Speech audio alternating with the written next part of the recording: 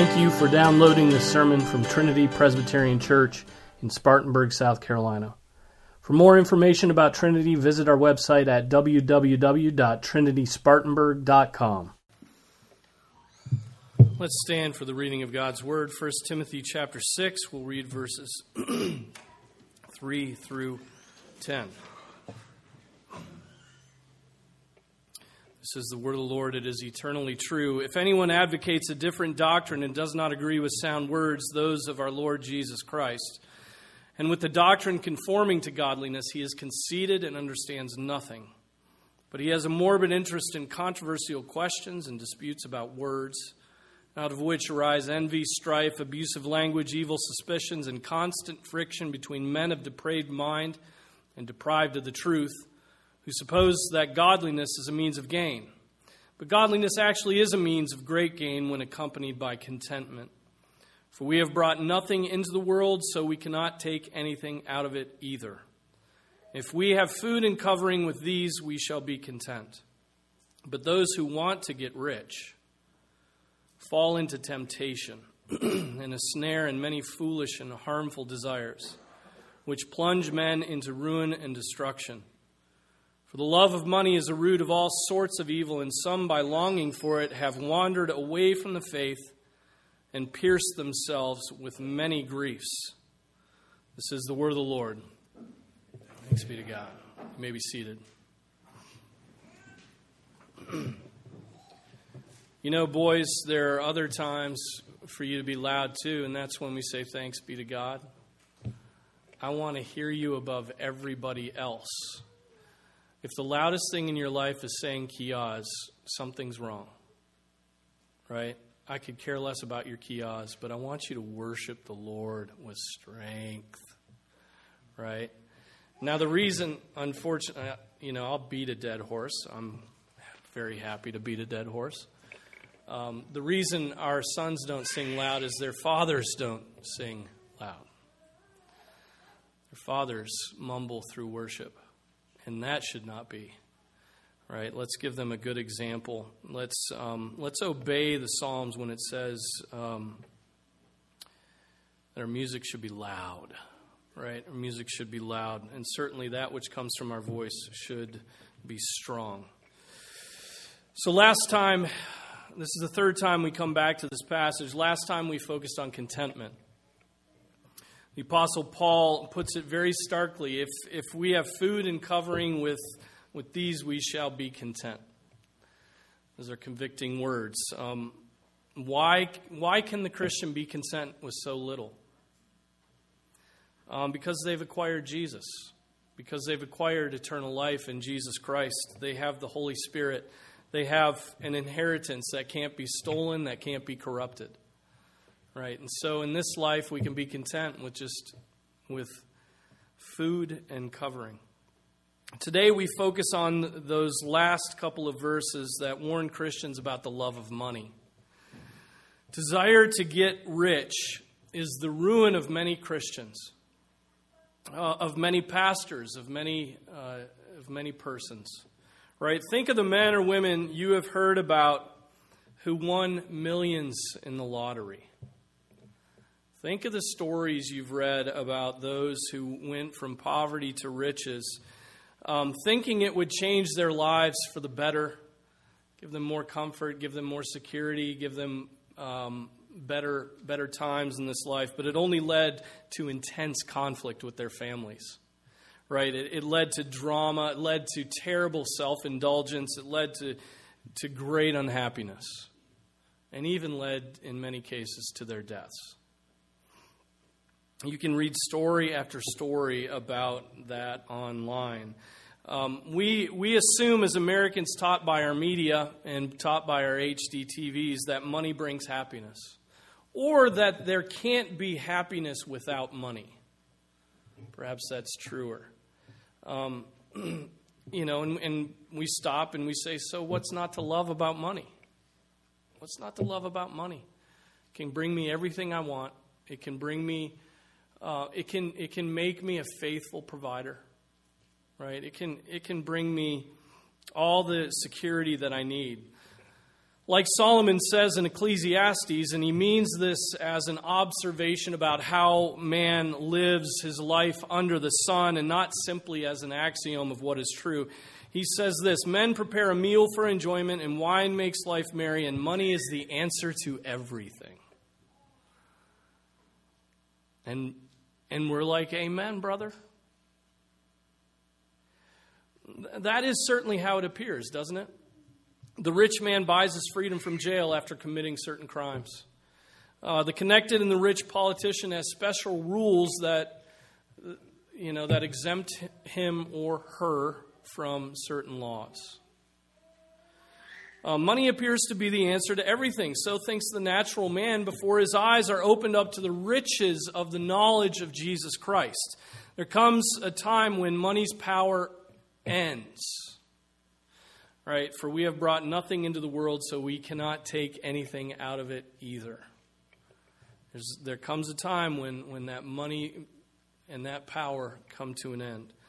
So I take up verses 9 and 10. The Holy Spirit warns us that those who want to get rich are headed for trouble. Very simple thing. Those who want to get rich are headed for trouble. What characterizes the man who wants to get rich? It certainly is not the presence of riches, usually. Right? Some rich men live to get richer, and so we could put them into this category. They would fall in this. But the man who wants to get richer is a poor man. Or even more likely, is the man who considers himself to be a poor man. In order to fulfill his desire, he often schemes. Right? He moves from plan to plan in order to hit it big, in order to make money quickly. He plays the lottery, throwing away the wealth that God has given him for odds that are very much against him. Right? He is discontent, not at all considering it enjoyable or possible to be content with just food and covering.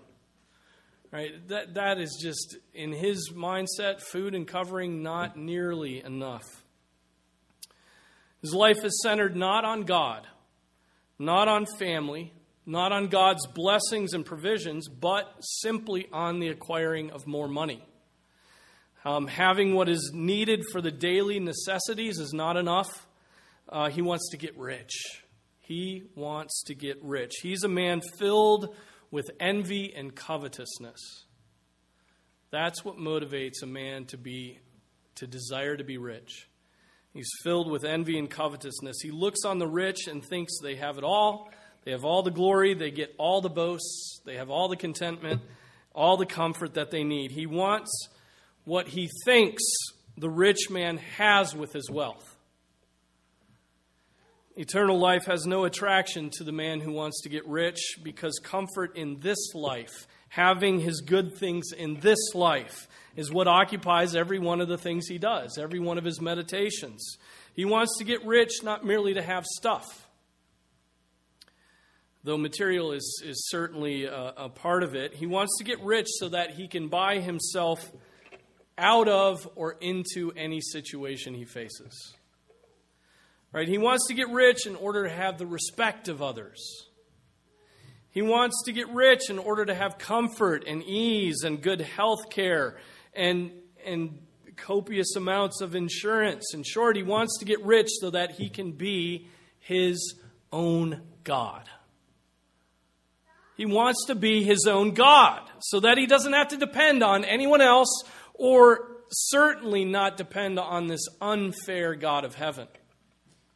Right? To have to depend on God is humiliating to the rich.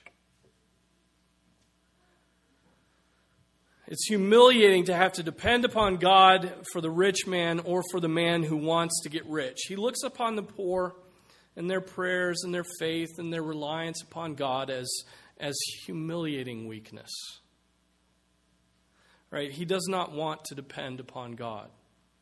And when we put it like that, our own faithfulness and our own desire for money and our own want for riches sort of comes pouring in, doesn't it? We do not want to have to depend upon God. We do not want to have to depend upon God. We would rather depend upon money. We would rather depend upon that which we can see than that which we can't see.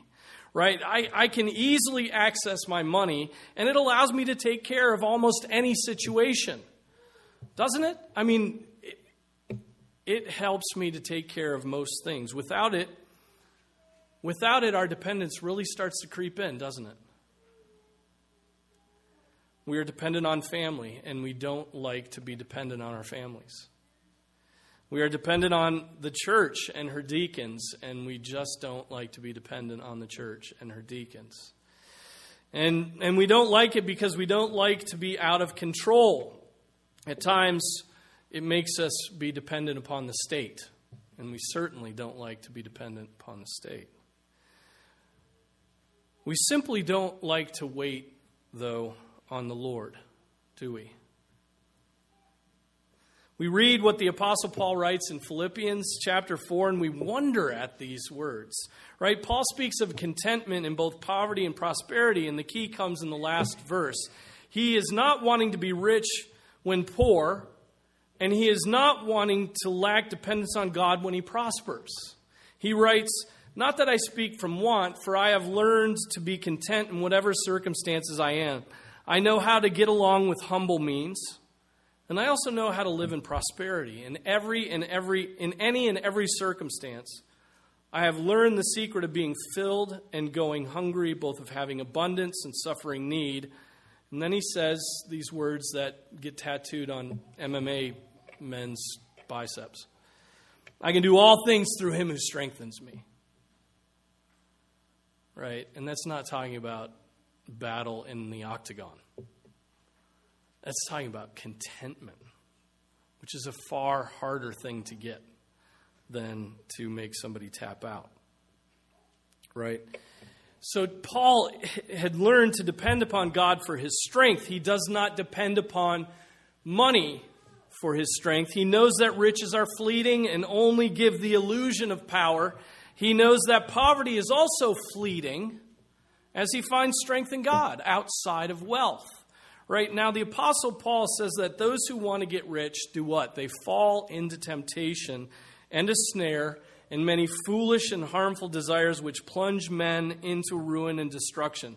So they fall into three things which lead to their ruin and destruction: temptation, a snare, and foolish and harmful desires. Temptation, snare, and desires. Now think about those things. These people fall into temptation. They are trapped. They fall first into temptation. The temptation comes and they enter into that temptation. They want the riches. Then they're trapped. A snare is a trap, right? Trapped in this system that they have to keep up. They continue on then with destructive desires, right? Their desires for what is not good increase and increase and increase. Right, as they're trapped in that snare. They give themselves over to a sin. They're trapped, and then their very desires are determined by that sin. Do we know the word avarice? I mean, we don't use that word anymore. It's a word that's dying. Avarice. We don't use it much. But it's a word that stands, that means disordered and uncontrolled desires. Disordered and uncontrolled desires. Avarice is an extreme greed for wealth, an extreme greed for material possessions. Some men fall into avarice, but we are all exposed to certain temptations because we are born in sin. So as Calvin puts it, think of this. Hear what he's saying. Our lusts don't keep good measure. Our lusts don't keep good measure. Right? When we begin longing for something, it's hard for us to rein that in, and it just doesn't keep a good measure. It grows and grows. Our lusts, our desires don't stay controlled unless they are put to death by the Spirit. How can we think that a man would be untouched by the temptation to be rich when we are continually sending messages that riches save? We're continually hearing messages that money is what life is all about, right? We're all under this temptation. We are all under this temptation. Some of us have entered into that temptation. Others have entered into that temptation and then have been trapped in that snare and now have been rewired to desire money above God. And so I think there's a progression here that Paul is talking about. Some go from giving into temptation, which all of us face, to entrapment, to changed and disordered desires. I think this certainly applies also, as an aside, to another category of person that is described and self-described according to their desires, those who are tempted by homosexuality. Many face this temptation, give into it, allowing their minds to be stimulated by physical images or physical contact. Then they become trapped in that sin, going after it with more abandon. Then they find that all of their affections, their entire being, is wrapped up in their desires for that one thing. They begin to see themselves as that desire. That is why it's now referred to as same-sex attraction rather than sodomy. It's about desire, not about action. But this holds true for the inordinate desire for money. One can enter into temptation, which faces all of us, become entrapped, and finally all that matters is wealth. All that matters is money. Every desire you have arises out of that one desire for money. And the Apostle Paul doesn't mince words. Those who go that way, temptation, entrapment, messed up desires, are on a path to destruction. They're on a path to ruin and destruction. They are plunged into the deep end of destruction. Right? Ruin and destruction, it seems to be rather redundant. Those two words meaning the same thing. But in Greek, this repetition just likely means utter destruction. Or we would say spiritual destruction, not merely physical. And of course, we already know and have in mind what our Savior said about the rich man. After the rich young ruler leaves Jesus because he owned much, do you remember what he said? He said, "Truly I say to you, it's hard for a rich man to enter the kingdom of heaven. Again, I say to you, it's easier for a camel to go through the eye of a needle than for a rich man to enter the kingdom of God."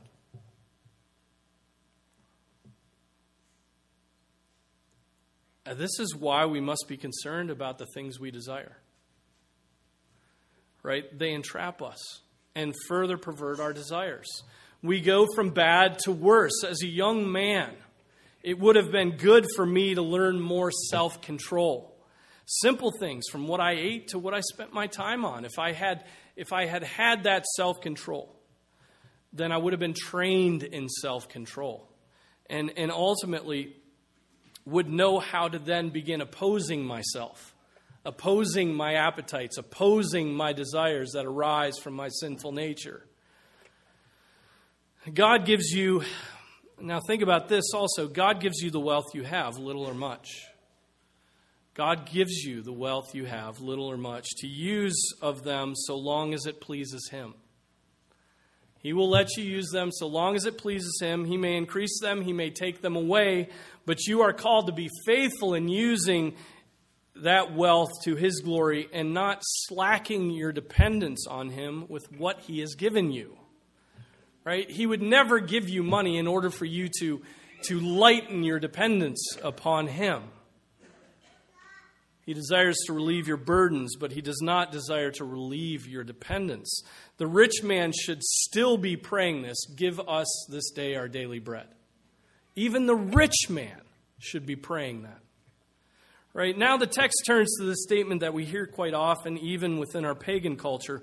"For the love of money is the root of all sorts of evil, and some by longing for it have wandered away from the faith and pierced themselves with many griefs." This is a very simple statement. When we love something that God tells us not to love or depend upon or trust in that thing, that misdirected love, which should be God's alone, will open us up to many other sins. We long for that which God has said, don't long for this. It opens us up to many other sins. Calvin in his sermon on this puts it this way. He says, "How then does St. Paul say that covetousness is the root of all evils. He means that there is no evil but covetous brings or can bring it. As, for example, cannot hatred, envy, unfaithfulness, perjury, treason, violence, poisoning, corruption, cannot all these things come from covetousness? For a man who seeks to enrich himself will first of all be given wholly to himself, insomuch as he will forget his neighbors and make no count of anyone but himself. He is so carried away that it is to no purpose to talk to him of right and just dealing. He cares for nothing but his own profit. He eats and wastes other men's substance. He spoils all. Thus we see in what sense St. Paul said that covetousness, this desire for money, is the root of all evils. Right, we're warned not to love the things of the world, aren't we? The Apostle John puts it in very stark terms. We do not love the world nor the things of the world. If anyone loves the world, the love of the Father is not in him. An inordinate love of money, which is perhaps ground zero of loving the world, right? It seems that everyone who loves the world loves money. And that leads to many other sins. Love of God is the only kind of love that leads to selflessness, right? An ability to put others higher than yourself, to care for others, because in so doing we're serving Jesus Christ. But the love of money, that leads to utter selfishness, right? It leads to competition, which leads to ungodly ambition, which leads to cheating, which leads to embezzling, which leads to lying, which leads to murder. To serve money is to serve an unfeeling idol that simply demands more. To serve money is to serve self as God, self as idol. It is a proclamation to the world and to God himself that I can do it myself. I can do this myself. I've got this under control. Solomon, again, in Ecclesiastes writes, "He who loves money will not be satisfied with money, nor he who loves abundance with its income. This, too, is vapor." The love of money does not lead to satisfaction. Why can we not get that into our skulls? We can't. The love of money does not bring satisfaction. Why can't we? Because the message of every commercial we watch is that this product comes with satisfaction, right? Finally, comfort, respectability, peace in the world with the right potato chip, right? With the Lexus. Turn in the Toyota for the Lexus. Because the message of every one of our politicians and our government is that wealth, probably wealth and education, but let's keep it to wealth. Wealth is the answer to every problem. Shift around money, make sure everybody has enough, and all societal problems will melt away. But that's a material answer, we know, to a spiritual problem. Animosity between people is a spiritual problem, and ending poverty cannot end a sin problem. Money will not lead to satisfaction, even though all of our universities will tell us differently. Get educated so that you can make money and therefore become a productive part of society. The gospel of Jesus Christ comes into that mindset and tears it apart. Right? Satisfaction comes in God alone. God alone. Satisfaction comes in loving God, in knowing Him, knowing His Son, having the Spirit abiding within us. God above all other things. And that love to God is all that matters. And it doesn't matter whether you are educated or uneducated, rich or poor, black or white, east side or west side, handsome or ugly, right? White, yellow, red, black. Those things mean nothing at all. If you love money, all those worldly distinctions are going to nag you. You'll have to get in the race. You'll have to prove your worthiness. If you love God, all those worldly distinctions melt away. You have Jesus Christ. And you will have his righteousness, and then money will take its proper place. Its proper place. I often say that our idols are cruel masters. Right? Our idols are cruel masters. What do I mean when I say that our idols are cruel masters? Well, there's only one good master, one good Lord, and that's Jesus Christ. When he is the one we serve, we have his love put upon us and put in us. And we acknowledge his provision. We acknowledge that he's provided for us.